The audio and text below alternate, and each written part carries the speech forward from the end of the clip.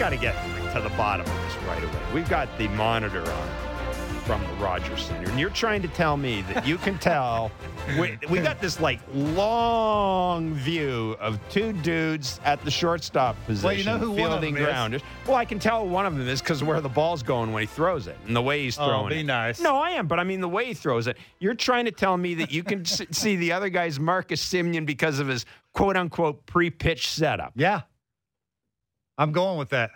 Well, I mean, you got a pretty good chance of being right because it's not like there's a ton of shortstops. How he gets the ball out of his glove, too. Oh, yeah. Right. So these are the things we discuss when we get ready for – you guys think we have these deep meetings and we go over stuff? No, we discuss – Who do you know would answer a question? You asked me who that was, and I said I knew exactly who that was because of his pre-pitch setup. That's true. How many people would answer that question like that? No, that's not true. many. That's true. See, you can tell Bo by the way he throws. And there's just – yeah, okay. It's sorry. People out there, you have no interest in this. I understand. It's Baseball Central with Jeff Blair and Kevin Barker. 7:07 is the first pitch tonight as the Blue Jays will wrap up their series against Cleveland. And then they welcome the hated Boston Red Sox into town for a 4-game series. Doubleheader on Saturday. The pitching matchups for the series, by the way, this Saturday would be a good day. I'm just saying, it'd be a good day to go to the ballpark. Huh. Alek Manoah against Nathan Eovaldi on Friday. Whew. Game 1 is Robbie Ray against Nick Pivetta. Game 2 of the doubleheader is Jose Barrios against Tanner Houck. And the series finale is Sunday, August 8th against the Red Sox. Hyunjin Ryu against Garrett Richards. The Jays held on for an 8-6 win over Cleveland last night.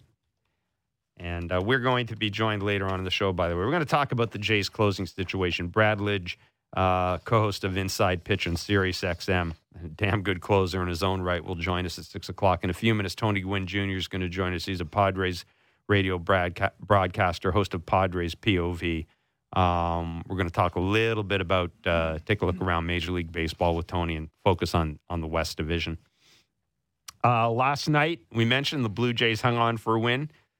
George Springer hit another leadoff home run. That was really good. Steven Matz looked really good. I mean, if we sat here, now we got Ross Stripling going. We got Ross Stripling going tonight. And we said yesterday that at some point the Jays are going to have to make a decision between these two for a starting spot, probably. So I'm going to go ding, ding. Round 1 went to Steven Matz. It's up to Ross Stripling. Steven Matz looked awfully good last night. Looked awfully good. Now, it's Cleveland. I get that. I thought he looked really good. His curve a couple of times. It was good. Yeah, for me, he established that early. First inning, the sinker was good. He threw 9 sinkers. 14-pitch first inning, he threw 9 sinkers, 7 of those for strikes. He started that. He got the good finish to his pitches. His mechanics was good. The hand coming out of the glove, all that stuff, the release point. And for me, that was the sinker. And in the second inning, you started seeing, he had a couple of different breaking balls, which you rarely see from him because he always can't command it. But, you saw the 0-0 one he would get me over with, still a strike. That's an easy one. I just flip it in there. They're not going to swing at it. They see the big hook in it. You give up on it. You don't want to get yourself out. 0-0, that kind of thing. And then he had the slider-looking one that he could back foot to a righty. He would throw it a little harder, get a little bit better extension to it. Yeah, that might have been one of his best starts he's had. Now, that is the first time in 8 starts that he has went 6 innings. So right. That's something to build off of. Well, and I will say this: it's he was in the COVID IL. It's entirely possible it's taken him a while to build up from that. I will say this: I thought very early, he looked really comfortable on that mound, and I know we've talked about this, and I think it's going to be a story. I think we underestimated this, not underestimated the significance of the Jays' return to Toronto because clearly it was a big story. But I think we may have underestimated the comfort level these guys are getting in a major league ballpark. All the lefties. Talk to all the lefties in the rotation. They all say the same thing. Now they can attack with their best stuff. They're not going to nibble. You'll maybe see the walks go down. They're going to give up homers because it's 2021, and a bunch of these guys are looking to get the head out and get the foot down early and not worry about striking out and that kind of thing. But you can see the approaches are a little different. confidence, it looks like it's there. And, oh, by the way, it can't hurt that they know if they can get through the first inning at home, George Springer is lurking. He is coming to the plate in the first inning, and what he's been doing is almost not human. Yeah, I'm the guy that said that he needs to hit the ground running and do it sooner than later. It took him, what did it take him? Around 60 at-bats. Here lately, the things he's doing, you saw last night he had the 4 hits. He got an 0-0 hit on a four-seamer. That's his first at-bat. Then he had a 3-2 double off a slider. Then he had maybe the cutter, the third at-bat. The 3-2 pitch was a single, I think, up the middle. And then he had the 0-0 cutter up and in that he hit the right center. And then he had a 3-1 slider. Why I said that was when you're seeing a guy of that caliber hitting multiple pitches in different counts, that would tell you how well his lower half is. It's on time. It's quiet. He's seeing the ball out of the pitcher's hand, and then all the talent and the confidence is taken over. We have a lot to get to today, and we will do it. We'll talk a lot about Jordan Romano. That's one of the reasons we want Brad Lidge on. But the Jays lineup for tonight's game, George Springer's leading off in center. Vladdy is hitting second at first base. Marcus Semion's at second. Bo Bichette's in the cleanup spot. He's at short. Corey Dickerson back still in the lineup. DHing. Lourdes Gurriel Jr.'s in left field. Randall Grichuk is in right. Santiago Espinal back at third base. Reese McGuire behind the plate. And Ross Stripling on the mound as the Jays take on Tristan McKenzie, a right-handed pitcher with an ERA of over 6. I said to you before we came in here, they faced guys with an ERA over 6, an ERA over 7, and I think an ERA over 9, if I'm not mistaken. What scares you about him, though, is he doesn't throw very hard. They're used to seeing hard throwers. He likes to elevate the four-seamer. That would tell you he's got a little spin rate to that four-seamer. And his curveball and his slider, batters are hitting around, not north of $130. Yep. He's got an idea where he wants to throw it. He'll throw a lot of the sliders to the right-handed batters. He'll throw some lefties, the breaking balls. You got to not chase. That's the whole thing is early on, and hopefully George Springer continues to be this George Springer and punches first, and then you put a kid on the ropes a little bit, and he starts nibbling, and a pretty good lineup can score a bunch of runs and give Ross Stripling a little bit of a breather. That's what you want to do early. The Jays already got a little bit of help today. The Detroit Tigers beating the Boston Red Sox 8-1. That is a final. The Red Sox are, what are they now? 2.5? 2.5 up on the wild card. Trying to find the standings here. 2.5 up on the wild card, I believe. They are. They will come in, as we said, come into Toronto for 4 games. Big series. Well, we're saying that a lot, but just continue to do. George Springer in his Zoom after the game was saying that all of these games, every single one of these pitches, when you're standing at the plate, when the guy's standing on the mound as your pitcher, he needs to be better with strike one, more efficient, have quality pitches with strike two. All of the things that they haven't been doing consistently, they need to start doing those things down the stretch here and announcing their presence with authority. So Teoscar Hernandez gets the night off. And we talked about Charlie has mentioned that he's going to try to find ways to get guys nights off. And, look, you've got Corey Dickerson. See what he's about. Great point. See what he's about. I'll tell you what, I'd rather let's see what he's about against Cleveland than against Boston. Let's see what he can contribute here. It's not like you got a lot of options anyhow. With the lefty bat. We do have to talk about Jordan Romano. What'd you make of that last night? And we'll talk about this very quickly before Tony joins us. What'd you make of what you saw to Jordan Romano last night? He still hit 100. Yeah, for me, the home run he gave up to Jose Ramirez. Jose Ramirez is a better hitter than Jordan Romano is a pitcher. Sometimes you run into those things, and a guy just outthinks you. When you hang a pitch, he backspins it. He, basically dominated at bat. You could see Jose was walking up. He was laying off the heater. He was looking for the cement mixer. And he got it, and when a good hitter gets it, he doesn't miss it. The Mercado 1-2 homer that he gave up on the 100-mile-an-hour, that's a good pitch. So occasionally you got to tip your hat to a hitter that's just in a happy zone right now. He got his foot down a little early. He was thinking, I think, the elevated something. He was looking for that short little compact swing, but it's the pull side of 100. Well, it's a little bit surprising to me. it's very hard to pull 100 with 2 strikes. Jordan's given up 5 home runs in his last 7 outings. Location. It will always be about that. If you can go when he's throwing 97, 98, 99, 100, if you can locate that middle away, sometimes occasionally down and away, you're going to dominate hitters. They just can't catch up to that mechanically. They just can't be sound enough to get the barrel out in front on major velocity. And when you miss center cut up and down, you're going to get hurt no matter how hard you throw. The San Diego Padres gave up the late loss to Oakland yesterday. Jays could have used a little bit of help. Used a little bit of help in that game. 5-4 extra innings loss in Oakland. The National League West is, look, it's a division we've talked about a great deal on this show. It's a division we'll continue to talk about because it's got 3 of the more compelling teams in baseball. Tony Gwynn Jr. is a Padres radio broadcaster. He's also host of Padres POV, and he joins us on Baseball Central. Tony, thanks for doing this. As always, it's great to talk to you. We trust that you're keeping well. Before we get to the National League West race, just if you could give us an update on when we expect an update or when the Padres expect to give an update on Fernando Tatis Jr. I believe, first of all, thank you guys for having me once again. Always a pleasure to join you guys. I think it's going to have to probably be tomorrow. We'll get some type of update. Fernando didn't travel with the team to Oakland. He stayed back. So he's kind of been, out of sight, out of mind for the time being. But obviously when you return home, like the Padres do tomorrow, there'll be a lot of questions. I hope there will be an update tomorrow, but they haven't said.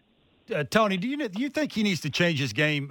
What I mean by that is, sometimes you understand that you're one of the most important part of a team, and maybe sliding head first, and sort of, I don't know, toning back a little bit of what you do just to keep yourself on the field. Do you think he's capable of doing that at this age? I don't know if he's capable of doing it at this age. Yeah. I think you said everything how I've at least thought about it. Really going back to last year, but he's 22, right? And I don't know that he's capable of being able to throttle it back. And it's going to take a little bit of time, especially when you're that young, to realize that your best ability is your availability, being out on the field. Yep. And right now, I don't know that he's capable of doing it. I remember when Bryce Harper came in the league, it was a very similar thing. He was running through walls, running in the walls, going hard like he does, and he got hurt a few times. So I think that in the end was what got him to throttle back. Maybe it'll be the same for Fernando. You just hope that it's nothing serious.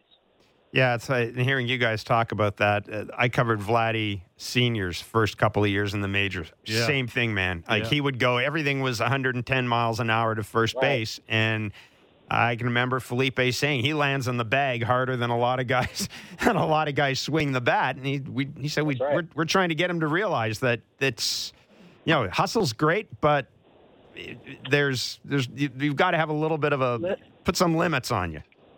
There's something to be said about his teammate that checks in almost every game. You have to make him sit out in Manny Machado. There's something to be said about how he goes about his everyday business that allows him to play that long. And I'm not saying that's ever going to be Fernando, but I think over time, as his body starts to talk to him a little bit more, he'll throttle back, but I just don't know if that time is now. Okay, with him obviously not going to be on the team for a little while anyway, who needs to step up? Who needs to be the guy? Well, it's got to be Manny. Manny's got to be the guy, and he has been that guy. I think he's hitting close to 380 over the last month and some change. He's if it wasn't for the month that Votto had, we're probably talking about him as player of the month. But he's the guy. He's the guy that has to be kind of put the offense on his back. And I think when his team is at their best, a guy like Trent Grisham is a very important piece for them to also get going. I mean, that gives them length through the lineup. When you're missing Fernando, you're obviously missing a big piece, and you won't be able to fill those shoes with one person. But you do have enough depth on this roster to be able to kind of sustain any type of bad play or of having any type of bad play until Fernando gets back. But I think it's definitely Manny Machado.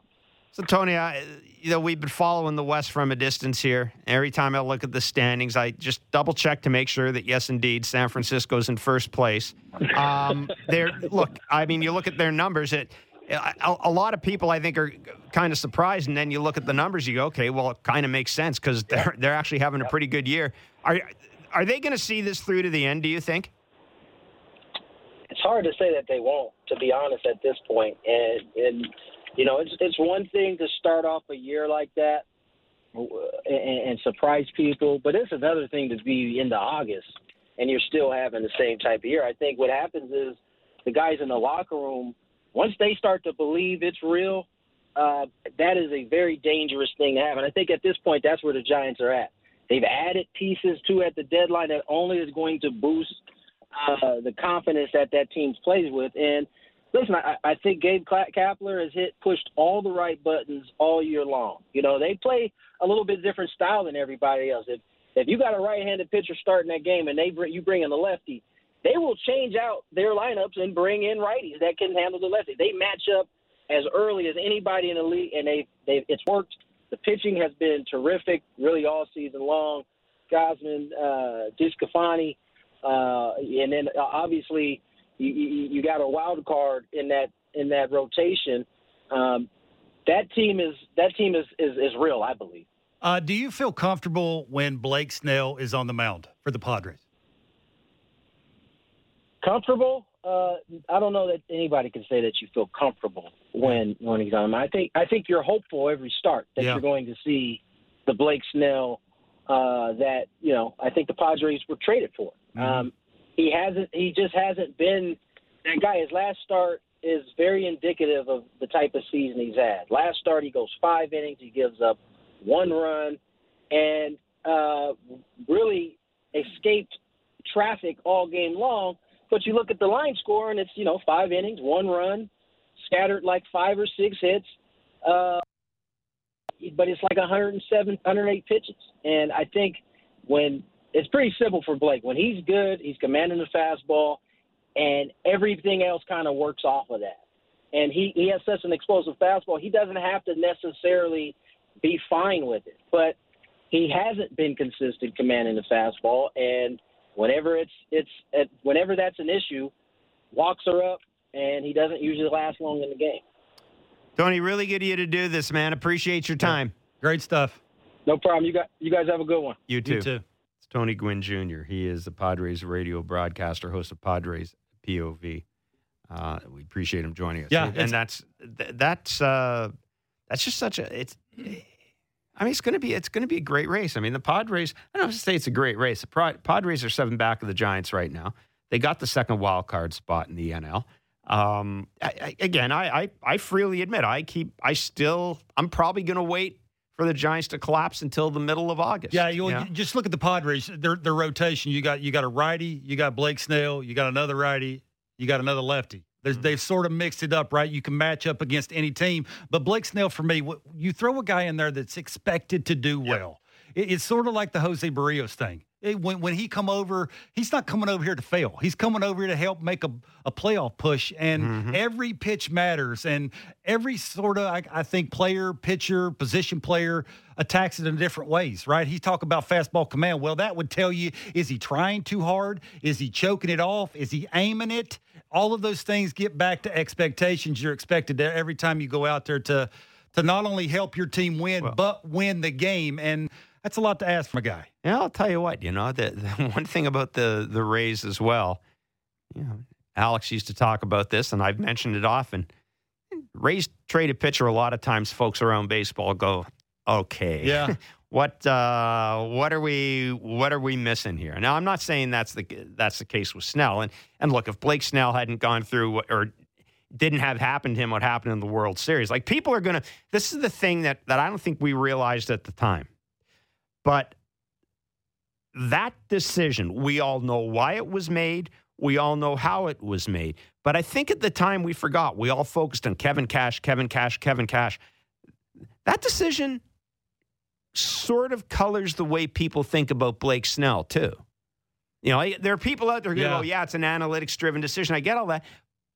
But you know that there are people that are going to go, okay, that may be the case, but like, what is it about Blake Snell that would make them do that? You don't want to go to the well too many times. You don't want to leave him out there and let him mess it up kind of thing. You know what? Exactly. Yeah, and a little bit of that race 2 thing is, you know, if it ain't broke, don't fix it. And what got him there was exactly what they did with Blake Snell is you, when in doubt, you take him out.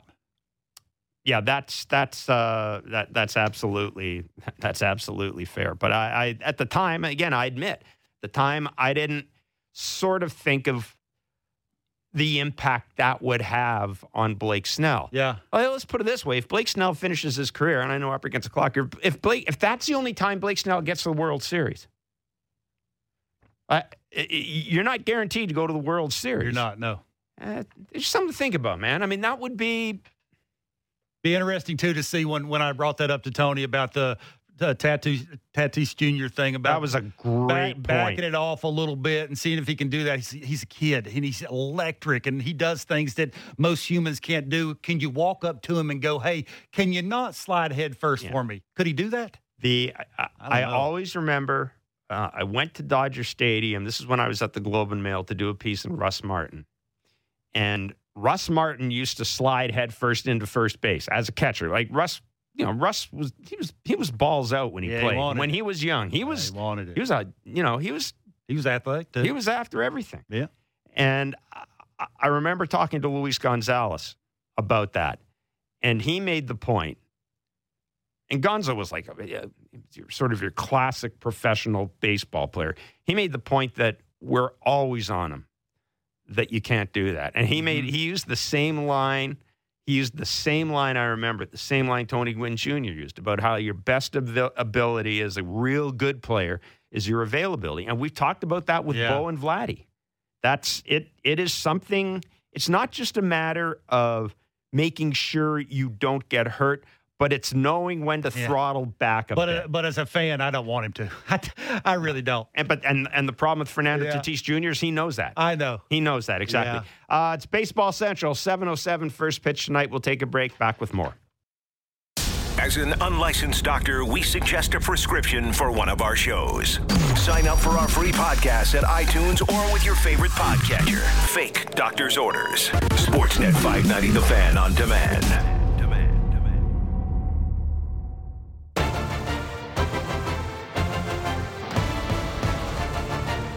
I was groomed, to hit first my whole career. I understand how to kind of navigate it a little bit. I know I may get myself out at times or, not having a bat that I want to have, but I don't know. I just kind of, just understand it's the same thing as any other at bat. I just kind of happen to be hitting first. This is George Springer. I think an interesting answer yesterday about his comfort out of the leadoff spot. The first pitch of the game last night, George Springer homered. It's his 13th homer of the year, third leadoff homer of the year, 42nd of his career. Ooh. That leads all active players. Charlie Blackmon has 36. He also had a couple of singles and double. It's his first 4-hit game of the year. Bark, this dude's now 24 for 64 with 8 doubles, 8 homers, 16 ribbies, 8 walks in his in his 16 games, batting leadoff this season. It is a 1.321 OPS. Just comfortable. Everything that goes with being a hitter, it matters. You say, does it really matter if he hits 4, 3 hits first? It does to him. It does to certain people. Some people it doesn't. It doesn't matter if you mess up routines. Justin Smoke, I used to talk to him a lot when I think Gibby would move him around from like the cleanup spot to the 2 spot. And he would always tell me, like, when they were playing home games, he said, "Bark, I always got to run in so fast." And I'm not a fast guy, but I got to put so much effort into getting in the dugout as quick as I possibly can to get my batting gloves on, to find my helmet, to get my bat. It just totally gives them something else to think about other than see ball, hit ball. And when you add confidence to George Springer with his talent, his bat to ball skills, and the strong hands that he has, and staying in the big part of the field, and It's got to be nightmares for an opposing pitcher and opposing pitching coach, just figuring out how to, get that pitcher hot early. We always talk about that. Doing something different in the bullpen because you know who's leading off for that other team. It matters. And George is taking that and running with it, and he has to for me. Now, can he continue to do this? Probably not. I mean, this is not human to continue to do the numbers that you were mentioning, but he can do the 2 for 4 with a homer and 3 RBI kind of thing, consistently down the stretch to help this team go to the playoffs. And I think that's what we all expect him to do. At least I do. 7:07 is the first pitch tonight. We'll head over to the Rogers Center in the next hour to be joined by Ben Wagner, who will have the call of the game on Sportsnet 590 The Fan. This is Cleveland's lineup for the final game of this 4-game series. Bradley Zimmer's leading off in center. Ahmad Rosario's at short. Franmil Reyes is the DH. Bobby Bradley's at first. Harold Ramirez is in left. Oscar Mercado, I'd still like to know how you hit that. Oscar Mercado's in right. Yeah. Owen Miller's at second. Austin Hedges is behind the plate. Ernie Clement is at third base. Tristan McKenzie's on the mound. No Jose Ramirez in the lineup for the Cleveland Indians. Mm-hmm. And I'm sure Ross Stripling is. Appreciate that. We all appreciate that. Look, we had a lot of fun going into the trade deadline and at the trade deadline about Jose Ramirez. And we know that Cleveland talked to teams about Jose Ramirez. He's under control for 2 more years after this. Club options, extremely friendly club options. He is a third baseman. He is a switch hitter.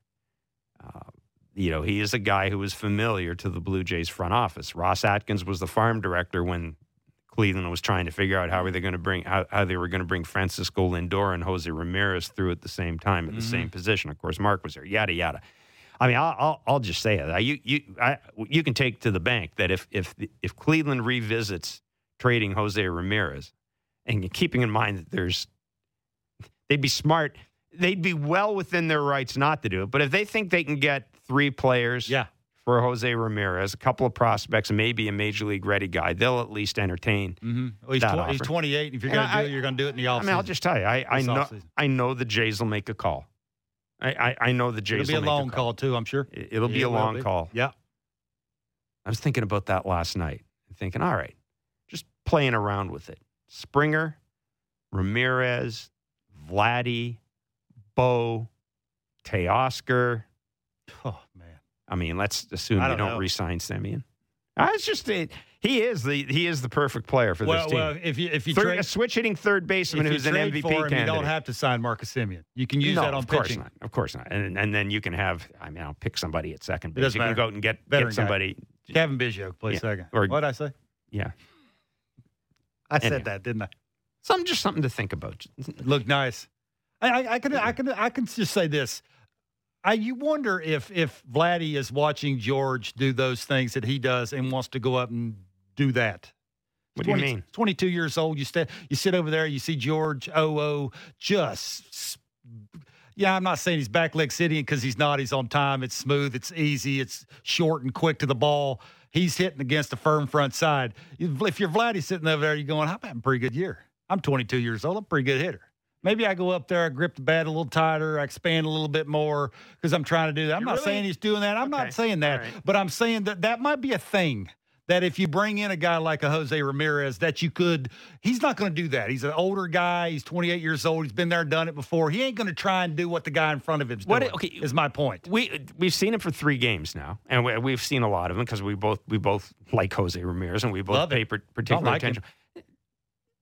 Talk to me about Jose Ramirez as a hitter, as a switch hitter. Like, what is it about him that I'm going to ask you, what makes him so good? What is it about Jose Ramirez that has allowed him to be as good as he has been for as long as he's been? Okay, well, you look at the last at bat he had against Jordan Romano. He didn't want any part of the fastball until he got to 2 strikes. He wanted no part of it. He was sitting on the cement mixer. He's going to sell out. That's selling out. That's a veterin guy that knows that a guy, slider, yep. he throws across his body. It's super hard. If he elevates it, you being a lefty, he got a little uppercut in his swing, not a ton, because of where he starts his barrel from. And he can get it in the slot a little earlier and level it out and stay within and have the big finish that he has with the 2-hand thing. He can do it both sides of the plate. He can hit velocity. He can hit breaking balls from both sides of the plate. It's one of those things where how do you pitch to him? How do you consistently get him out when he's smart? He can hit velocity. He can lay off a strike to ball that's spinning. And I think the fact that he's a little on the smallish side height-wise helps him, doesn't it? He can hit in the middle of the order. When you can do all of those things that he can do, those things don't come around every day when you can do it from both sides of the plate, right? You're not missing much if you turn him around. Like if you're late in the game and all of a sudden you bring in a lefty and he has to flip it around to the right side, it's not like it phases him. Yeah. He just starts thinking a different part of the field. Maybe he lets the ball travel a little bit more. He's thinking right center. It looks to me like left-handed, he likes to pulley a little bit more. Righty, he likes to try and go the other way, thinking right center a little bit more. That's a veteran guy that's been there and done it before that has enough at bats both sides of the plate that if you're an opposing man, you just can't match up to that. You're hoping that you get everybody out around him. So when push comes to shove, maybe you can put up the four fingers, walk him and let somebody else beat you, that kind of thing. I've often wondered. He's advanced when the mental, the mechanical, all of those things that come with being a really good switch hitter. He's almost second to none. Yeah, I've often wondered what switch hitters see when they go up to the plate. Like, do they see different things when they go up left-handed compared to going up right-handed? Yeah, I always thought when I was playing what it would look like to never see a lefty breaking ball.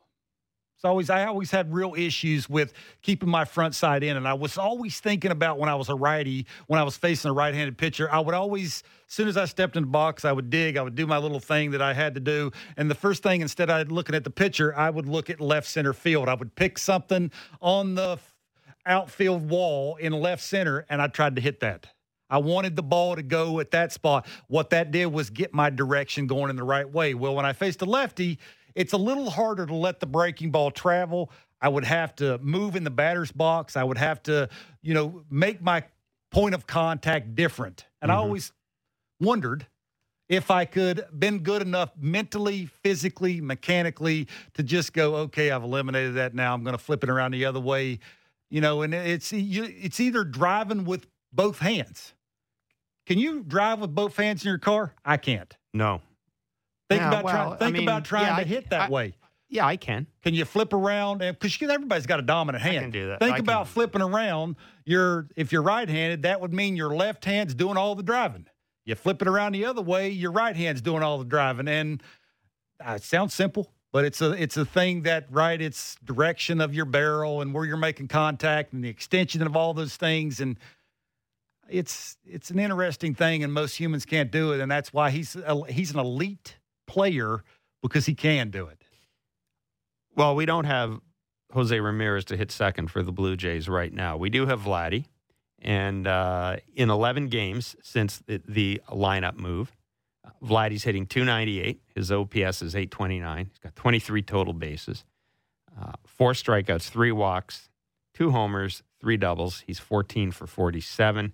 Again, .298. This is a guy who's hitting .323. Out of the third spot. Are you seeing, because we talked about, Bo seems to have taken to the cleanup spot. Springer, we're seeing why George Springer's the leadoff hitter and was brought in here. Mm-hmm. Have you noticed anything about Vladdy in the number 2 hole? I think pitchers are trying to get him out different ways, trying to figure out how they can get him out. Does he have a weakness? One series, it's down and away. But why would that be different in the number 2 spot than in the third spot? That's why I don't think it matters where he hits. Okay. It may. I haven't had a conversation with him. I'll try and do that. I try and have conversations with people that are around him every single day. And has he had a conversation with somebody that says, I'm trying too hard, hitting behind a guy that's doing what George Springer's doing in the leadoff spot, which I don't think he's doing that. I think he's a good enough player that understands mechanically who he is, what he's trying to do to each kind of pitcher that's trying to get him out. I just think the league's really good at making adjustments. It's a chess match, right? And you have to make adjustments to how every series is different. Like I said, it was the last series for me, it was down and away. This series, if you've noticed, it's up and in, soft away. So they're trying to get him out different ways, and every hitter can't cover the entire part of the strike zone. He's 22. He thinks he can, but he can't. So now he's trying to learn on the fly how to not swing at that. I'm going to take that, even though I fall behind in the count. And when he throws where I think that I can get my arms extended, stay in the big part of the field and do Vladdy things, That's the graduation part of it is those kind of things. And the ballpark, quite frankly, we have seen him hit balls. Last night he hit a ball to center. He didn't hit that. He got a little extended. He was a little handsy with that, but he did create some backspin. It didn't go, I think, where he wanted it. He thought it was supposed to go. And that may be a little bit of, right, I'm not going to swing at those kind of pitches. I'm going to let the ball travel. I'm going to try and pull the ball more. All of the things that add up to he's 22. He's trying to figure out all of these things on the fly, and the pitching that he's facing is really good. Brad Lidge and Ben Wagner will join us in the next hour. We will take a break, and when we come back, we'll get you set for the rest of the night in Major League Baseball as well. It's Baseball Central, and the home of the Blue Jays, Sportsnet 590, The Fan. This ain't like when you're at a game and sign up for a credit card just to get the prize and then you immediately cancel the credit card. Because there's no prize when you sign up for our radio shows at iTunes or with your favorite podcatcher. Sportsnet 590 The Fan on demand.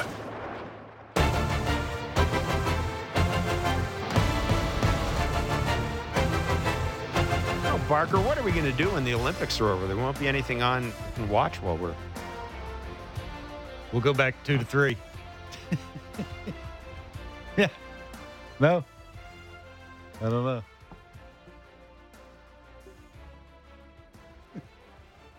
The Blue Jays have won 7 of their last 9 games, 12 of their last 19. They are 23-14 over their last 37. Why are you saying that, Jeff? Well, it's because the .622 winning percentage over that stretch, which is since June 19th, is the best in the American League after last night's win. They're 7 over 500 for the first time since going 13-6 on April 20th, 2018. They've not been further above. This surprises me. They've not been further above 500 since the conclusion of the 2016 season when they were 16 games over. What's that tell you? Well, they're on a roll. It also tells you they played some badass teams in Kansas City and Cleveland. It also tells you that there may be something to home field. Get you caught up on what has happened today, what will happen. The Boston Red Sox were beaten 8-1 by the Detroit Tigers. Detroit is one of those boys in here. They're in here on the 20th of August for 3 games. The Detroit Tigers beating Boston 8-1. Tampa Bay plays in Baltimore tonight.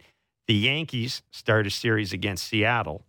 As we sit here right now, the Jays are 7 back of first place. 6. The Yankees are 6 back. Boston's a game and a half back. Boston's 2.5 up on the wild card. The Yankees are 2 back. Jays are 3 back. The Yankees announced today that Gary Sanchez has tested positive for COVID.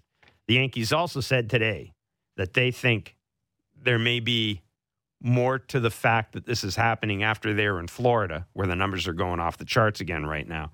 That it may be more than a coincidence that this is happening after their trip to Florida. If you want to know when the Jays go back to Florida, September 20th, 21st, 22nd is the next trip into Tampa to play the race. Now, look, we talked about the issues with breakthrough COVID-19 and the fact that, as we said, you get vaccinated. Doesn't mean you're not going to get it. Just means you're not going to get sick with it. And Major League Baseball's COVID IL, you go on it whether you're sick or not. You test positive, you're on the COVID IL. This is going to be, you're beginning to see now why so many teams, why so many general managers whose teams haven't hit the 85% threshold are so pissed off. Jed Hoyer of the Cubs, now, his team's out of it anyhow, and they've backed up the truck and moved guys out. The Phillies have got issues with that, and the Yankees. And it's not just in the case of the Yankees. Yeah, it's been vaccinated players that have been testing positive for COVID-19. But it's just it really is a reflection of like you really got to have your crap together in August and September this year. Yeah.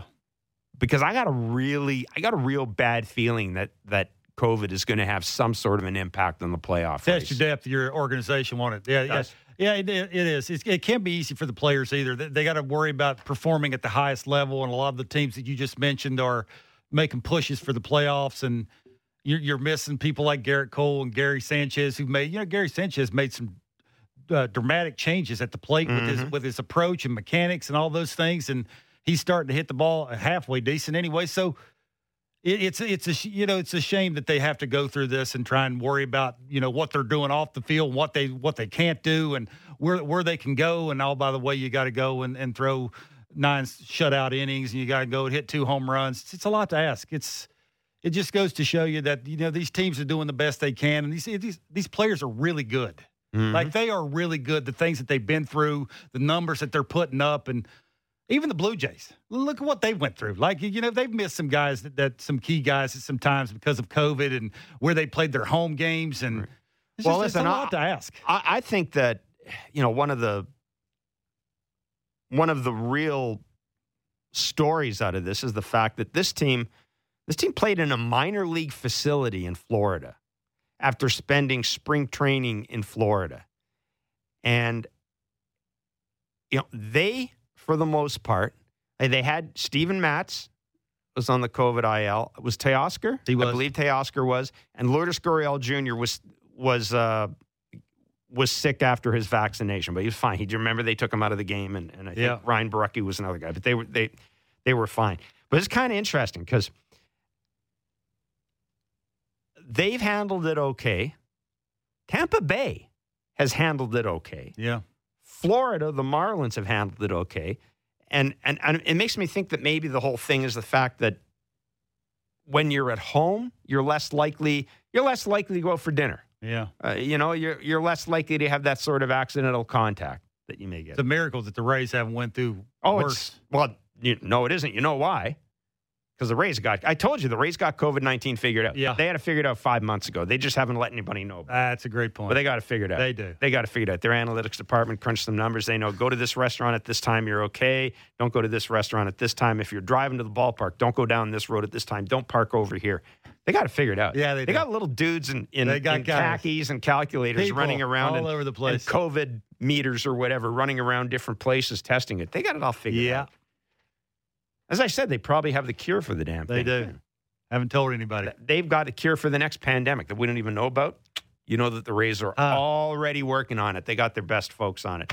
The other teams around the Blue Jays in the wild card race, the Mariners are already set, or at the Yankees. Oakland, they're holding down the wild card spot right now. They are in Texas to take on the Rangers. And the Red Sox, you mentioned, coming in town tomorrow for the first of 4 games. They are 3-7 in their last 10. They've stopped hitting all of a sudden, which was really weird. They're going to get Chris Sale back, not for this series, but it's like they stopped hitting. Yeah, a little bit of that, too, is Xander Bogaerts got hurt with the wrist thing. That's a big thing to go through. You can tell he's frustrated when he's at bat, and he takes some awkward swings that he normally don't see him take. JD Martinez is going through a little bit of hiccup. Could be age. Could be numerous things, right? It's a marathon, not a sprint. August, man. Could be August. People go through certain things, and sometimes the slump's contagious. You see one guy slump when you want to pick up the slack. You try too hard. You grip it too hard. You start expanding. Then you start going through a slump. And that's sort of a little bit of a trickle-down effect. Yeah, they got a good team. They've gotten off to a good enough start that they can go through a little bit of something like this and still be okay down the stretch. Blue Jays are going to have to play good. They're going to have to pitch well. They're going to have to be really good with 2 strikes with the pitching staff. We saw that against that team. They hang some breaking balls that didn't get back. Mm-hmm. Play well, get some timely hits. Don't beat yourself. They'll be all right. We're going to take a little deeper look at the Blue Jays bullpen in the next hour. How concerned should we be about Jordan Romano? Brad Lidge is a former MLB pitcher. He's co-host of Inside Pitch on Sirius XM. This dude saved a lot of games in his career. We'll talk to him about being a closer in the heat of a pennant race, in the heat of the summer. Brad Lidge is next. This is Baseball Central. Subscribe to our radio shows at iTunes or with your favorite podcatcher. No medical exam or health questions will be asked. Sportsnet 590 The Fan on demand.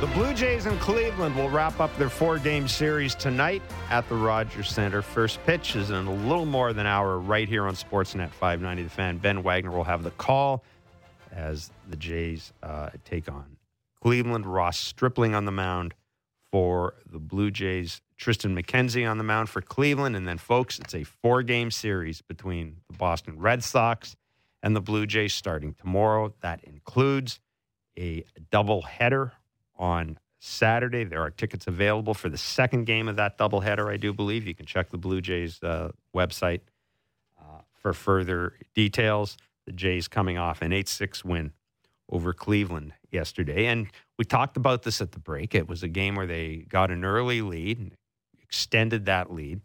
Then they brought Jordan Romano in. Mm-hmm. And you talked about it, gave up a home run that we're still trying to figure out how it was hit. Yep. 100 miles an hour outside of the strike zone, pulled. Yep. Thanks. Talk about tipping your cap. Yep.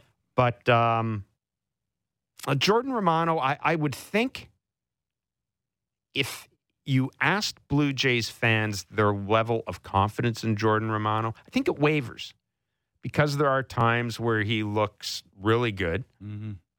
There are times where, again, yesterday, throwing hard. It wasn't that necessarily that his location was terrible, right? It was just off a bit, mm-hmm. but it gave up a lot of contact. It's odd that when he does miss location, it gets hammered. Yeah, exactly. He can't miss, and then, I just missed that, but he swung through it. That rarely happens.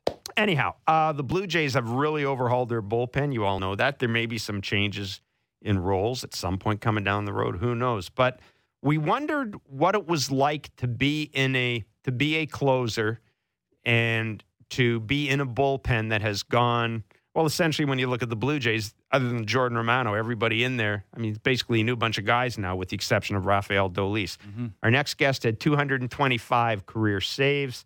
He got a World Series ring. He is co-host of Inside Pitch on Sirius XM. He's Brad Lidge. Brad, thanks so much for joining Kevin Barker and myself. We trust that you're doing well. I don't know if you've been in this situation Romano's in, but where you literally are the only guy in the bullpen. I mean, you look around every day. Here comes another arm. Here comes another arm. Here comes another arm. Here comes two more new arms. And then all of a sudden you look up one day and you go, geez, I'm the only guy here. Does that create any sort of, or I'm the only guy still here, does that create any sort of uncertainty for a guy? It definitely can. I would say, I was pretty fortunate to be on some really good bullpens, a couple years in Houston, certainly a couple years in Philly. And the years where we had a lot of shuffling of the deck, so to speak, in those bullpens, typically were not the best seasons for us. And, as you guys know, the bullpen can be, if it's not consistent, if you don't have, guys at the beginning of the season having years where they kind of stay somewhat intact in their roles and everyone's kind of moving back and forth and you get new guys coming in and out, it can be super detrimental to a team. Obviously, that's normally a sign that says the bullpen's not doing great. And if the bullpen isn't doing great, the team typically is not either. Now, the Blue Jays have been able to weather the storm because they have the great offense, because the starting pitching has, quite frankly, been great. Mm-hmm. And obviously the addition of Barrios is going to make them even better. But really with the addition of Brad Hand and even Joakim Soria to a certain extent, the Jays just need some kind of unifying factor out there in that bullpen. And I still like Romano. I mean, he's got great stuff. Mm-hmm. I mean, he's got to go out there and pitch, but I like him probably more as a setup guy. I like Brad Hand being, the closer for sure. And I know that, there's been talk of them kind of figuring out the best way to handle that. But I think the bullpen will be at its best if Brad Hand can get out there, establish himself as a closer. He's got plenty of experience the last couple of years. He's been great the last couple of years, kind of a sneaky top 5 closer in baseball, to be totally honest, over the last 3 years or so, 4 years. So I think he needs to establish that he's that guy. You got Romano setting up for him, Joakim Soria with all his postseason experience and big game experience. I think the pieces are there, but they've got to start kicking that into gear and really letting those guys know, hey, listen, this is the role you're going to be in. Let's run with this so you can get some kind of consistency night in and night out from at least the guys knowing mentally where they're going to be, because that really lets you get into a solid routine. And the one thing I've seen from Romano this year is that he doesn't look like he's kind of having the same stuff night in and night out. Like some nights the stuff's a little better, some nights it's not. Some nights the command is there, some nights it's not. I think that's because of all the things you mentioned, kind of bouncing around, having different guys in and out, having different roles here and there. Just get him into a solid role where he knows what to expect from himself every single night. Then he gets into routine. Then you see the stuff repeat night in and night out. That's what they got to have out there. Brad, do you have to learn how to pitch in August and September in a playoff push? You need to learn to know that you're going to be pitching in a lot of games. You need to learn how to get yourself, mentally ready for that. Because, look, the Jays have a good staff, as we've seen. But if you're playing in a lot of games in August, September, and you have a good team, that means you're playing, playoff-type baseball. And that means you're winning a lot of games 5-3, 6-3, 4-2. That means that the guys that they're going to rely upon, the setup guys and closers, they've got to be ready to pitch in a lot of games more than anything else. So you have to learn to be able to do that, yes, but, there's not really a time where you can learn that. You just have to learn it in the moment. And really the easiest way to learn it, the easiest way to get consistent, again, I believe, is to have assigned roles and to get those guys into the spots that they know they're going to be pitching in. And then if the role, if it's not a game where they need to be in there, if the Jays are down by 2 runs, Romano doesn't need to throw. If they're down by 1 run, he doesn't need to throw. If it's a tie game at home, fine, he pitches. If it's a tie game on the road, use Soria, whatever. But you want to make sure these guys understand where they're going to be because they are going to be pitching in more games than they ever have or more games than they ever thought they could. Now, every reliever is able to do that, and you get an extra measure of adrenaline for sure in August and September. But, there's no way to kind of try this thing out. You just have to go in there, and you've got to be ready to do it. It seems to me that all the really good bullpens that I was around when I was covering baseball or that you see now, they in addition to having clearly defined roles, there almost seems to be a hierarchy. Like when B.J. Ryan was here, B.J. Ryan ran the bullpen. When Roberto Osuna was here, they had those guys. They brought LaTroy Hawkins in, and very quickly, LaTroy Hawkins was kind of the guy that sort of ran the bullpen. Does that have to happen organically? Especially in this case when you've got a team that's brought in a bunch of different relievers. Will guys just sort of naturally find their sort of pecking order in addition to how they're being used? Their sort of pecking order in the culture of the bullpen. Without question, that it just happens, and it's not something you have to force. It kind of just takes place over a period of time. Now, a lot of times, guys have been together for a couple years, and so it's easy to kind of know where you're at.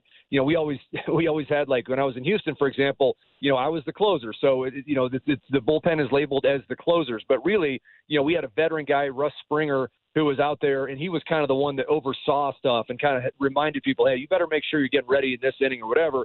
Then you have your young stud setup guy, and then he's kind of a wild card, personality-wise. And then you got your guy that's the enforcer. If somebody on the other team needs to get some chin music, he's the guy that's coming in, and everybody has a level of respect for him for that. So everyone has these different roles, but they also have these different personalities. And when everyone kind of accepts those things, they kind of gel together, and that's when you see great bullpens.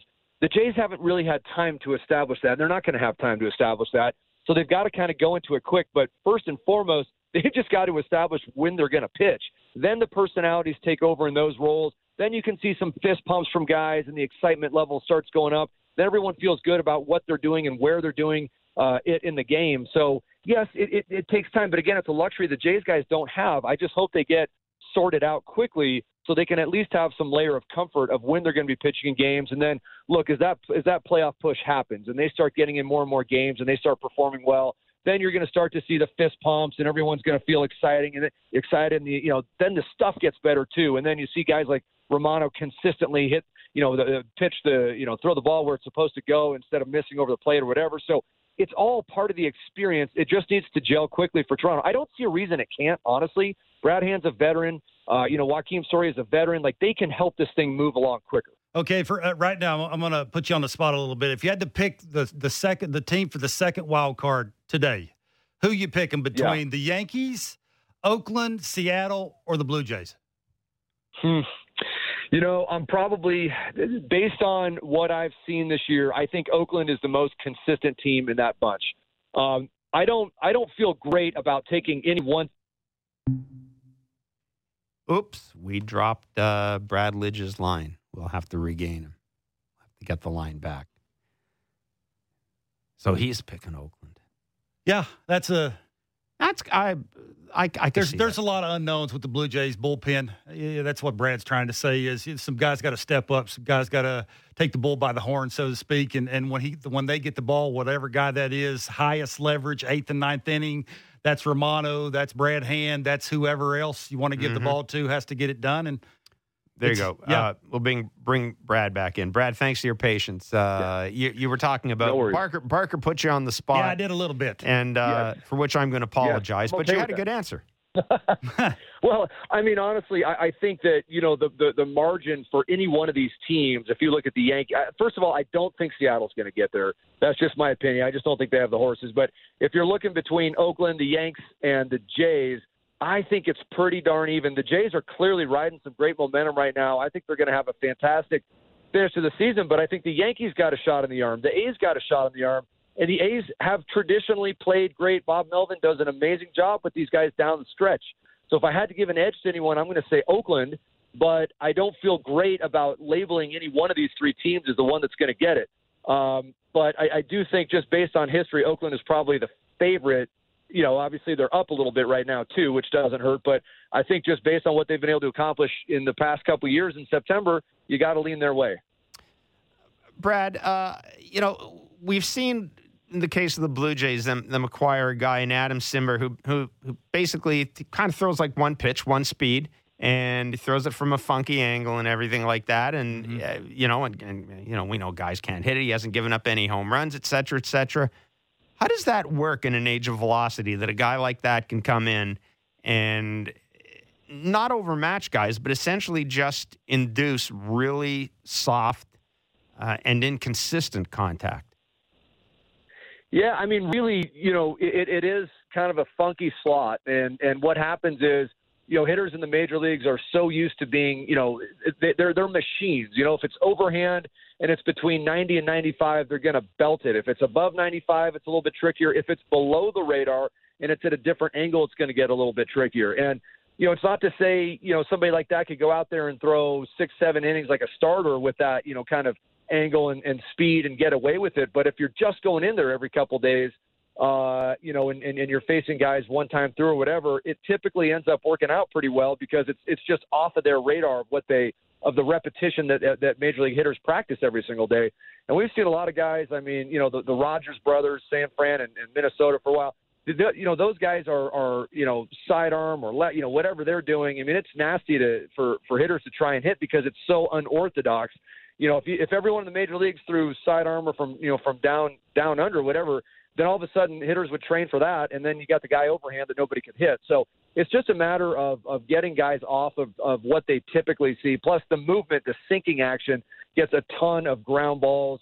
And, I will also say having one of those guys in the bullpen to get double play balls, just induce weak contact, it's really, really important because when the bases get jammed, the other team typically the hitter tends to get a little bit over his skis. He wants to deliver the long ball. He wants to hit the 3-run home run, and his swing is a little bit bigger. So if you get a little bit more sink or a little bit of something off, you typically do induce weaker contact to get those ground balls. So those guys are really important to have in the pen. Brad, thanks for doing this. We really appreciate your time. Yeah, great stuff. Yeah, you bet, guys. Have a good one. You too. Thanks It's a lot. Brad Lidge. He's co-host of Inside Pitch on Sirius XM. Got to see him win a World Series. Yeah. As a closer. He was a good closer. Yeah, I can just remember the ball that Albert Pujols hit off him and when Minute Maid, I think it was when he gave up the homer. Then he came back with the Phillies, and that was the World Series where and I remember that was the World Series where they had games snowed out. It was a horrible World Series to cover because of the weather. I'm just looking at I'm going to call up Brad Lidge's page, but it was Philadelphia and Tampa, and it was just like it was an endless. Yeah, it's I think interesting. we're in Philadelphia for about a week. It's interesting to hear him talk about down the stretch, playoff pushes, every pitch matters, routines. You get right back on the horse if you give it up. It's Jordan Romano. We saw him give up a couple of home runs. Will he get gun shy with his heater? He threw a good heater, 100 miles an hour. You think guys swinging through that with 2 strikes? Sorry, it was the Yankees that they beat in the National League, and I'm sorry, in the World Series when he was with the Phillies, and he had one game, finished one game. Ninth inning's just a different animal. It's the hard for me. It's the hardest 3 outs to get in the game. And you got to have that guy that's been there and done it before. It's the when you think about Jordan Romano, we're not trying to say he's not a good pitcher, but when he doesn't have one of his pitches, say he shows up, he doesn't have his slider, can he get through 3 outs in the ninth inning with just a heater? Well, I'm gonna. You know what? That's the thing. 590 is a text line. We have a texter on, and unfortunately, he didn't give us his name. But making the point that other people have talked about, that it seems as if Jordan Romano runs into trouble when he's not, it's not a traditional save situation, which we've seen from Guy. There have been guys who are like that. I think guys probably need the juice of the save. Well, I know he's tried to calm it down too. Maybe he's not that guy. Maybe he's not the guy that doesn't need to run out of the bullpen. He's got a little slight jog now. Ruben in Alberta. Sorry. Yeah, it's a great question. All things that go with just being the guy in the ninth inning. When you get the ball, it is. I got great stuff. I'm going to locate it. I'm going to expand with my slider. There's nothing you can do about it. And he's just, for me, trying to work through it. It's the big squat. He's eliminated that because it was hard to do that. It was tiresome. You could hear in unison the squat thing from the fans, which, it distracted him a little bit from that. Now he's trying to change his routine of what he's doing, running out of the bullpen and all these things. Just seems like a lot. Doesn't it seem like a lot? I was about to say that. I was about to say that I assumed that the reason he changed what he was doing was that he had reasons for doing it. He did. But that's a pretty dramatic change. It is. It's a big change in season. In season. That I can see doing push. that. I can see doing that in. You really want your guy doing that? Spring training or not, or the off season. Well, it'd be great to get on Ken Giles and say, Ken, did you ever? Because Giles was the guy that did that. Would you do that in the middle of the year? Make such a dramatic change. Now he is throwing harder. He's throwing harder, and he's consistently throwing harder. And it is from the bell. It's that thing we used to see. He would come in, the first couple pitches could be 94, 95. Now it's 98, 99, 100. So he is getting right to it, and he is maintaining that. But it seems like a lot, right? He's made so many adjustments between not pitching. It was like he was bored down there. I'm changing this. When I was in the game, I was hearing a lot of that. I don't want to hear that. It's a distraction. It's just a lot when you're counting on a guy down the stretch to don't think about it. You got good stuff. Use it, locate it, expand with it, dominate with it. Can he do all that? Mm-hmm. And if you hand the ball to Brad Hand, what you seen from him, it's 91-92. He's left-handed. Mike in Acton, by the way, saying, Jeff, you were right originally. Don't second-guess yourself. It was against Tampa Bay in 2008 that Brad Lidge won the World Series. Don't ever second-guess yourself. That's why Brad, for me, listening to Brad pick Oakland, the reason why he didn't pick the Blue Jays with the lineup and their starting rotation that they're having now, giving you some quality starts back to back to back, give them a chance. It's just when you get the ball from the seventh inning on, who do you have faith in? Can you rely on Adam Simber? I mean, I put it this way: who is going to do the least? Who do I have confidence in saying we're putting this guy in and there's going to be limited damage? He would be the guy. That's a lot to ask. A guy that throws 88 from a weird angle. Yes, it really is.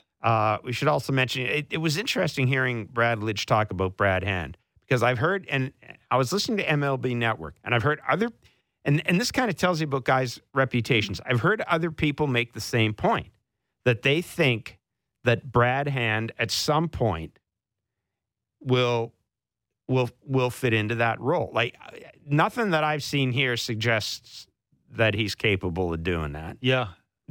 Granted, it's just a couple of games. The peripherals aren't great. We talked about how the Blue Jays were hoping that they could limit his exposure a little bit. And maybe we're going to see almost a tandem closing situation. Can you do that? I don't know. And I keep getting back to this. If Nate Pearson shows up here, like, if they're this, I just don't know how I don't know how you're going to use him, because to me right now, if my starter gives me 6 innings, last night's game, my starter gives me 6 innings, I'm thinking Richards or Simber are going to be my guys. It would have been Nate Pearson and not Taylor Saucedo. That would have been the difference. But you mentioned something a little earlier, and I think this dude is the wild card in the whole thing. And I know we talk about him, and I've had people say, why do you guys keep bringing up Ryan Borucki's name? To me, he could be kind of the wild card in this whole thing. Maybe, but do you feel confident giving him the ball in the ninth inning, the meat of the order, the other team on the road? Let me put it to you this way. I don't know. If he did it for me once, I would give him a second chance. You understand what I'm saying? Like, I would love to see that. I would love to see that. I'd love to see that. And maybe it wouldn't work out, and then it's fine. But I would love. I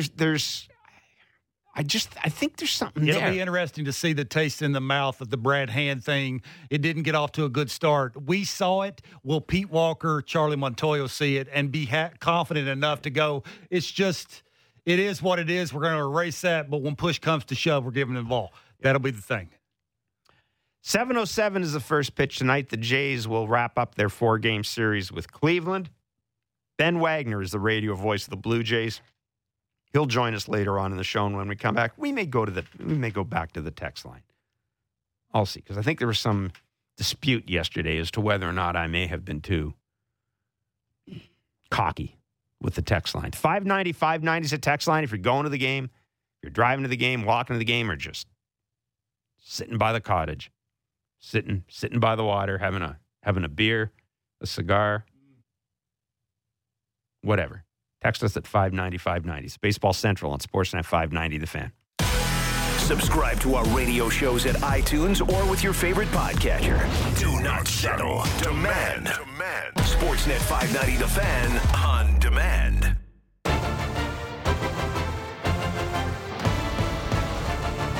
The lineup, having a Corey Dickerson in the lineup and switching guys around and having more left-handers in the lineup, that should help winning matchups from the other teams.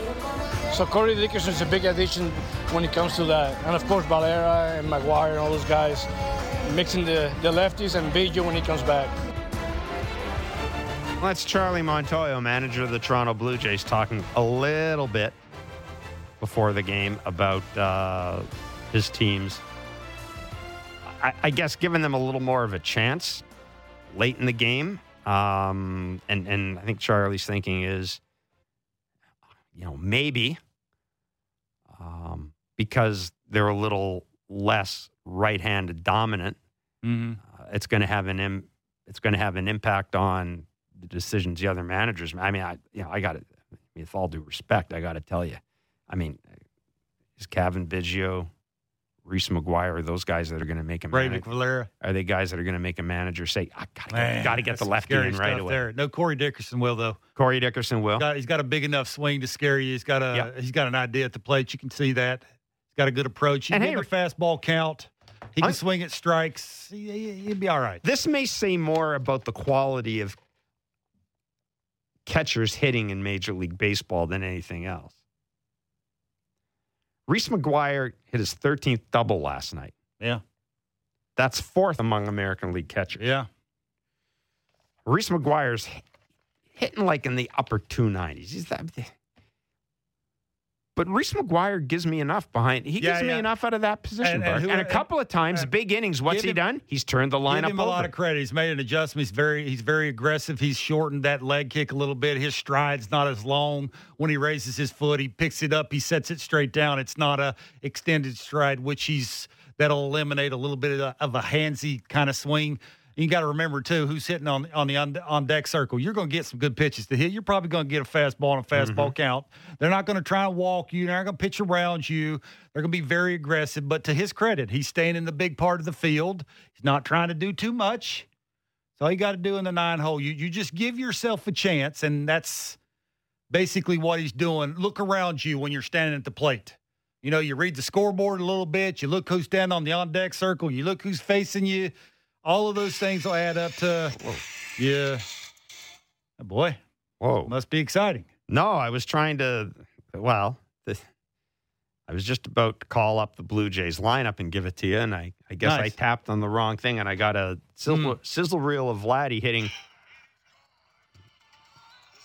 a sizzle reel saying that it's a big series tomorrow night, starting tomorrow night. Anyhow, the Jays lineup for tonight: Springer leading off at center, Guerrero's at first, Semyon's at second, Bichette's at short. You mentioned Corey Dickerson is the designated hitter. Lourdes Gurriel Jr. is in left, Randall Grichuk's in right. Santiago Espinal is back at third base. Reese McGuire again behind the plate. Ross Stripling on the mound. Teoscar Hernandez gets the night off. 7:07 is the first pitch. Ben Wagner will have it for you right here on Sportsnet 590 The Fan. Ben joins us next from the broadcast booth. This is Baseball Central on the home of the Blue Jays, Sportsnet 590 The Fan. Send us all your money. Sign up for our free podcast at iTunes or with your favorite podcatcher, and we'll send you a free subscription for Sportsnet 590 The Fan on demand. Absolutely free.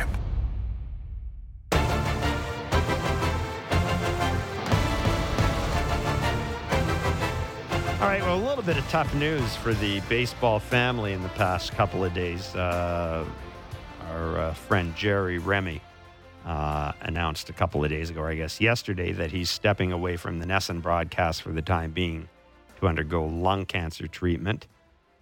We certainly wish Jerry the best. And this just a couple of minutes ago. I don't know if we've ever had Ray Fosse on. We may have had him on once or twice. Whenever Oakland comes to town, having the opportunity to pick Ray Fosse's brain is one of the true joys of being a beat writer or any writer. He's a lovely man, and if you've ever heard him call a game, he's a very special person to a lot of people, and he announced today. I'll just read a statement. Along with my wife of 51 years, Carol, today we share that I've been silently battling cancer for the past 16 years. Given my current medical condition, I'm taking a step away from the A's and NBC Sports California, effective immediately to focus on my treatment and to be with my family during this time. So our thoughts with both Jerry Remy and Ray Fosse, and I'm sure I can echo I'm sure our next guest, Ben Wagner, would echo those sentiments. Ben Wagner joining us from the Rogers Center broadcast booth, where he'll have a call tonight's game. And Ben, look, there's a fraternity of broadcasters. Anytime guys come into town, guys usually pick each other's brains to come up with, just for ideas and news and all that. As I said, I had several chances to talk to Ray, and just a lovely man, and we really do wish him all the best. Ray Fosse is one of the best guys. That's difficult news to hear and learn in the last couple of hours. And you guys know as much as I do, and maybe the general fan doesn't realize just how important the relationships are, and the 3 or 4 days that you get to be in their city or they come to your city. It's like a reunion, right? I mean, you look forward to these personalities coming back into your life. And Ray Fosse is one of the kinder souls that you're going to run across in the game, let alone just talk baseball, right? And there are people in certain circles where you walk into their building, you realize that they're special, and people enjoy being around them. And that happens every step along the way in Oakland. And obviously, Jerry Remy's a larger-than-life personality in New England.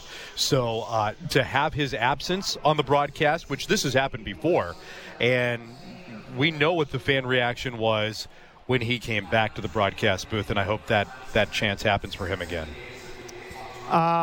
It's really well said, Ben. And again, we do pass on our best wishes to both Jerry and to Ray and their families and their many friends and many listeners throughout Major League Baseball. Bringing the focus back to this series, this particular game, I wish I'd written this down just before we got you on. Blue Jay Central had a stat about the Jays' ERA. 4.95, eighth and ninth inning, third highest in the American League. Bingo. There you go. That's what I was getting to. Now, I think a lot of people, Ben, will say, well, yeah, think back to the bad old days, to the Anthony Castros and all those guys that the Jays ran through. And then you see what happened last night. Is this still an area of concern for you? Not necessarily, not to lay it all on Jordan Romano's doorstep, but the late inning pitching, is that a concern for you? Well, I look at it two ways. If you watch last night's ball game, it's 8-0. The Blue Jays should have had this baby sewn up. I thought it was a perfect spot to bring a young guy in with a big lead in Taylor Saucedo, who didn't get hit all that hard, to be honest with you. And the double that came off the bat, I think it was of Miller, went off the barrel at 65 miles an hour, just floats up the left field line. There was a lot of bad luck last night for Taylor Saucedo. Unfortunately, even balls that got put in play just, didn't go against defenders. So the final line looks terrible. The bigger concern is Romano. And over the last couple of months, the amount of adjustments that we've seen from Jordan, questions whether the velocity would come back. We have seen the velocity come back. There's been a change in mechanics slightly. There's also been a change in the whole antics when he's on the mound as well. There's a lot going on in a short amount of time for somebody that needs to be as locked in as what the Blue Jays need him to be locked in. And outside maybe one appearance, over the last 5 weeks, we just have not seen the dominant Jordan Romano return. And that to me is the bigger question right now and the bigger need for the Blue Jays, with a lot of question marks, even though they went out and they brought in 5 new pitchers. 4 of them went directly into the bullpen. You lose Joakim Soria. You're still searching for answers out of this thing. Okay, they're winning by 2 runs tonight. For me, they got 2 choices to go to in the 9th inning. That would be Brad Hand and Adam Cimber. Who are you going to? Adam Cimber. He's the guy that's proven that he can throw the most strikes and be the most effective.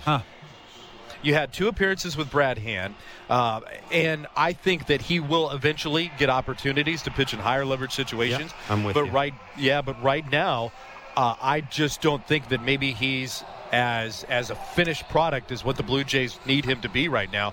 And even when he came to Toronto, he was coming off of 3 consecutive outings, had a little bit of a layoff, the transition to a new club, and they wanted to get him some sharpening work. Neither of them have gone that smooth. And the extra inning appearance the other day obviously was, the most difficult of his appearances to swallow. But, Adam Cimber has given you every opportunity to prove that he's ready.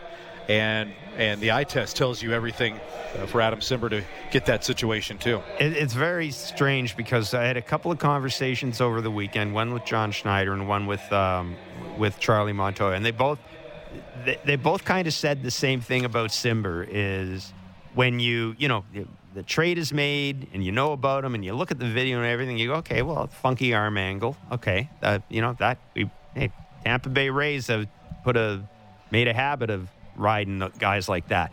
But they said then when you get them on your team and you put them in a game, it is almost bizarre the calming impact it has. John made that point. He goes in the game and it's like you just get this sense. I'm not making too much out of Adam Cimber because, again, he is what he is, but he doesn't give up home runs for starters. But John said there's just kind of that, it's not I got this or it's not we got this, but it's that, well, whatever happens, it's not going to be really bad. I mean, chances are he's not going to give up a long, loud home run. And he just does seem to have that, to exude that sense around the team when he is on the mound. There's definitely the calmness, and you can watch the body language of his teammates. They do the little bunny hop behind the mound with him. They understand that he's going to keep them on their toes. He works fast, and he throws a ton of strikes. And the bigger body work here is the longest stretch in Major League Baseball, innings-wise, with this streak that he's got rolling without allowing a home run. So, yeah, you don't think that this guy is going to pitch you into trouble whatsoever. I think it's a very, very relaxing feeling knowing that he's going to be your guy late in a ball game. How much do you think pitching at the Rogers Center will help Ross Stripling? We've heard him talk on his Zoom calls a lot about the wind blowing his changeup one way or the other. Can't throw his breaking ball as much. He doesn't have the feel for it because of the wind. Do you think this will help him enough? Because if he's sitting over there last night watching Matz throw all those breaking balls, the 0-0 ones, the 2-strike ones, you'd think, Stripling's got a pretty good breaking ball. He should be able to throw that a lot. What do you expect from him tonight? I think he's going to flip it. I think he's going to be much more comfortable the second go-around. Remember, he's the guy that brought this team back to Toronto, right? Mm-hmm. He was starting with all the emotions on Friday night. Pitched a pretty good ball game for the Blue Jays against the Royals. Yeah. And I think that Ross Stripling, more than anybody in the rotation recently, will have at least a better mindset when he goes to the mound versus being in Dunedin and being in Buffalo. Those facilities, absolutely, hands down, were in the back of the mind. Now, if you're going in there as an opponent and you are the Philadelphia Phillies or any team that went to Dunedin just one time, the Los Angeles Angels, for example, and you think, wow, this is going to be a tough place to pitch. Okay, you do it once. What if you're Hyun-Jin Ryu? What if you're Steven Matz, Robbie Ray, and you're looking at the calendar, be like, geez, I have to make 6 more starts in Dunedin with the wind howling out off the water. Or then we have to go to Buffalo and the wind shifts, right? But it's a different kind of atmosphere. It's a different way of pitching. That's in the back of their mind, and guys have told me that. It's much more of a relief leaving those facilities, getting ready for a start, knowing what you're up against coming to Rogers Center. And I think Strip is going to benefit, and I think he's going to have an opportunity to thrive at Rogers Center, honestly. Yeah, it's interesting hearing you say that because, watching Steven Matz throw a couple of curves last night, I get the sense from watching Ryu and Matz in particular, Manoah not so much, frankly. I mean, that kind of surprised me. And, Rios I hadn't seen. I'd seen pitch on TV before, but not in person. Man, I really got the impression that Matz and Ryu, they just looked more comfortable to me, Ben. They just looked more comfortable on the mound. Yeah, and that comfortability, right, with Hyun-Jin Ryu with a better changeup. We've seen that changeup improve. And Manoah did not have his A stuff. His velocity was down. That slider was not a wipeout pitch for him. I like the way that he was grinding through his entire outing. But you're right. I think that there is just a calming factor with these guys coming back to Rogers Center. I talked with Steven Matz a little bit before the ball game today. I said, how big of a transition is this for you? And he goes, honestly, it's one, being on the mound, having the fans, absolutely hands down. But he also brought up the facilities behind the scenes and just the amount of space that these guys now have to work in, which are more conducive for every major league experience. Well, there is just... Yeah, go ahead. No, yeah, that's it, right? I was going to say that there are still some sort of social distancing protocols in effect here. It's a lot easier to do it at the Rogers Center than it is in Buffalo or Dunedin, just because of the size. Right. And an advantage, actually, if you look at what they were able to do in Buffalo, the social distancing, the spacing, the camaraderie of a team, in today's circumstances in Buffalo, we're actually favoring the visiting team in that massive compound that was out there. Right. Because the Blue Jays were still kind of broken up, definitely broken up last year and all over the ballpark last year, but no fans. Now with fans, the clubhouse was bigger, but again, the space that they could occupy and go about their business and their work within that window of 2 to about 4:30 in the afternoon was completely different, and you had to modify it. So this is definitely a better situation. Ben, good stuff, my friend. Thank you for doing this. Look forward to your call tonight. Absolutely. See you guys. Have a good one. Ben Wagner, the radio voice of the Blue Jays, 7:07 first pitch.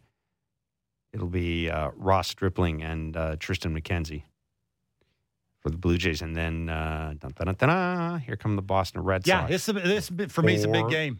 It's a big game. Ross Stripling's got to set the tone and let the offense catch up and do their thing. A guy they haven't faced before, right? Which way the breaking ball's going, which way the slider's going, how much life the fastball have on it. May take them, in at bat to figure those kind of things out. Ross Stripling's got to be commanding and staying out of the middle of the strike zone. With the Red Sox coming in, the teams that you should be beating, they have to start beating. And this is one of those games for me that they got to step on the Cleveland Indians' neck a little bit.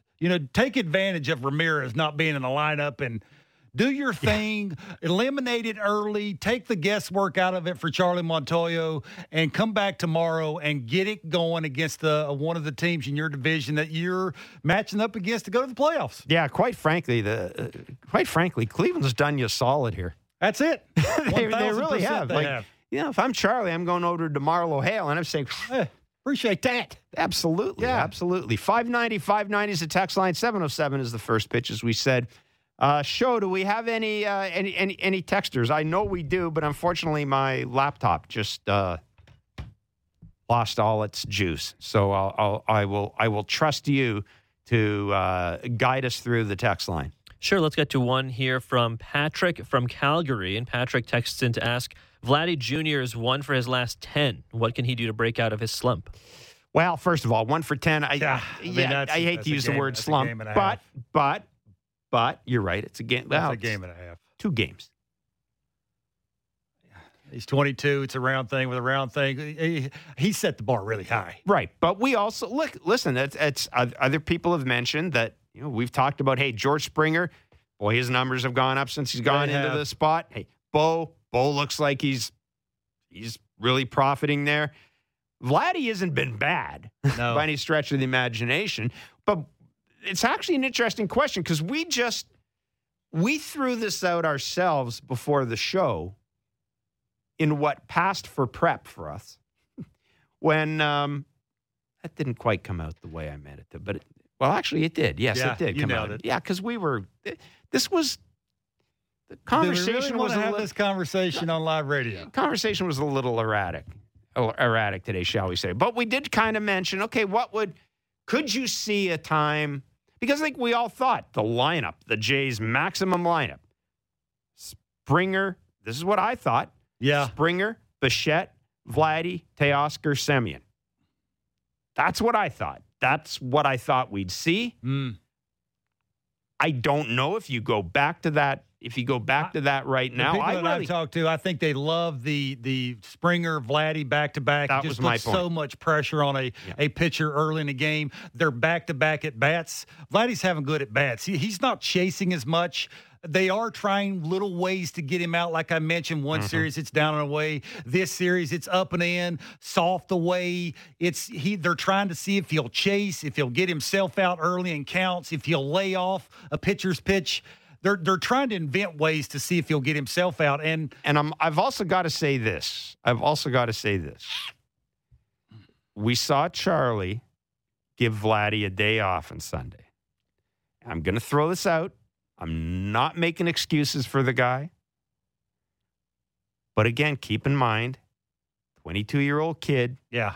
He's played every game this year but one. It's not physical for me. It would be a mental thing of the things that go in, prep work to attack a game. It's the video work. It's looking back at video of how this guy pitched a similar hitter to Vladdy, sequences, what they would swing at, what they wouldn't swing at. Would he elevate a fastball with 2 strikes? What does he throw with 2 strikes? How hard does he throw? It's all of these things that go in. He's 22 also, and it's August. And it's hot. And I understand these guys are a lot of expectations too on him. Yeah, they're athletes. I get all that. And it is. It's players. The weather's equal for everybody. All I'm saying is that if you had said to me at some point that Vladdy might have a little dip in form in August, I'd go fine. But I'll tell you this: what I have not noticed is a decrease at all in his defense. And I'm going to keep hammering this point. Keep in mind, this dude is playing. Yes, I know Charlie's DHing him at times. Keep in mind, he's basically playing first base every day, every inning. There's a ton of pressure on him. I think you really... He won an MVP in an All-Star game. He's got 34 homers. You really have to be looking RBIs. For nits to pick. He's got an OPS of almost 1,100. It's a marathon, not a sprint. Yep. Show, let's squeeze one more in before we fly here. Sure, let's get to one more. This is a pretty popular topic I've seen on social media and on the text line. So this is from Alex in Stony Creek. Who would you take out of the rotation after they go back to 5? Throwing the 6th man in the bullpen could drastically help as well. That's a great point. B, I got to wait and see how Springer / Matz shakes out. The one thing I will say is Ross Springer has Stripling. Thank you. God, there you go. Too many. Yeah, Stripling has done it before, and if you ask me, who is more likely to fit into that role easier, it would be Stripling. I don't know if you could so what I'm saying is, if I put Stripling in there and I keep Matz in the rotation, I know what I'm getting. If I keep Stripling in the rotation, now what do I do with Matz? When do I use him? What if I can't use him? What if he doesn't adapt to it? What if I say I don't care? I want to maximize the best that I got. The best that I got right now is Barrios, Ray, Ryu, and Alek Manoah. We don't know if gloves are off or not. There you go. He missed it 22 days between starts because of the back thing. He fell. Is it gloves off? If it is, and now you got 4 guys. Who cares about the 5th and 6th guys? In some ways, that may have saved you. That saved you a couple of starts. That could help gloves off now. You go as long as you can go, as much as you can go, but don't overthink it. Yeah. You got 3 legit guys, maybe a 4th guy in Alek Manoah, the 5th and 6th guy. How many teams besides the Dodgers have 5 or 6 guys? I look down. Maybe I just play the percentages of those guys going down the road. Maybe you piggyback them. Maybe you start the lefty against the lefty dominant lineup, whatever. However you want to use it. But I'm banking on the 3 big guys plus Manoah and then the 5th and 6th guy. Who cares? Yeah. That's just me. And we also mentioned this, that if Pearson comes up, you got to find. You're not going to bring Nate Pearson up here, I don't think, and just pitch him in garbage time. Like there's some things that are going to need to develop and Petey to pick the right guy and try and get the right guy in the right situation. But it doesn't hurt. Listen, if Springer matches, score a ton of runs.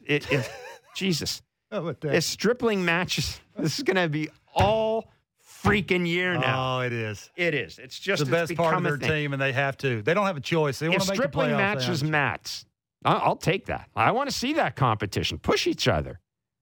Make it a tough decision. I would rather see Barrios great, Ray great, Ryu outstanding, Manoah continue to do his thing, and then the 5th and 6th guy. Figure out whatever you want to do, whichever way you want to do it.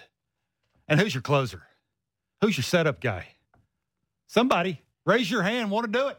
See, Ben made an interesting point about Hand. I don't think that Brad Hand is out of sight, out of mind right now. How many Blue Jays fans are not going to want to watch the TV when he comes in the game? I'm one of them. He throws 91, 92. He's left-handed. I know it's been there and done it, and I know he has, and that's why they brought him here. I get it, but could you use Simber in the 9th? Like guys are geared up for 199 in the 9th, and here comes 88. He gets lefties out. He gets righties 88. Out. He doesn't walk anybody. He doesn't give up any homers. Anyhow. To be determined. 7:07 is the first pitch tonight. The Jays already getting a little bit of help today as the Detroit Tigers took care of the Boston Red Sox.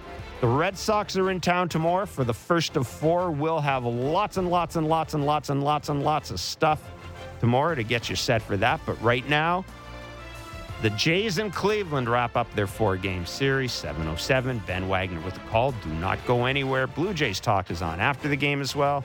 Thanks for joining us. Enjoy the baseball.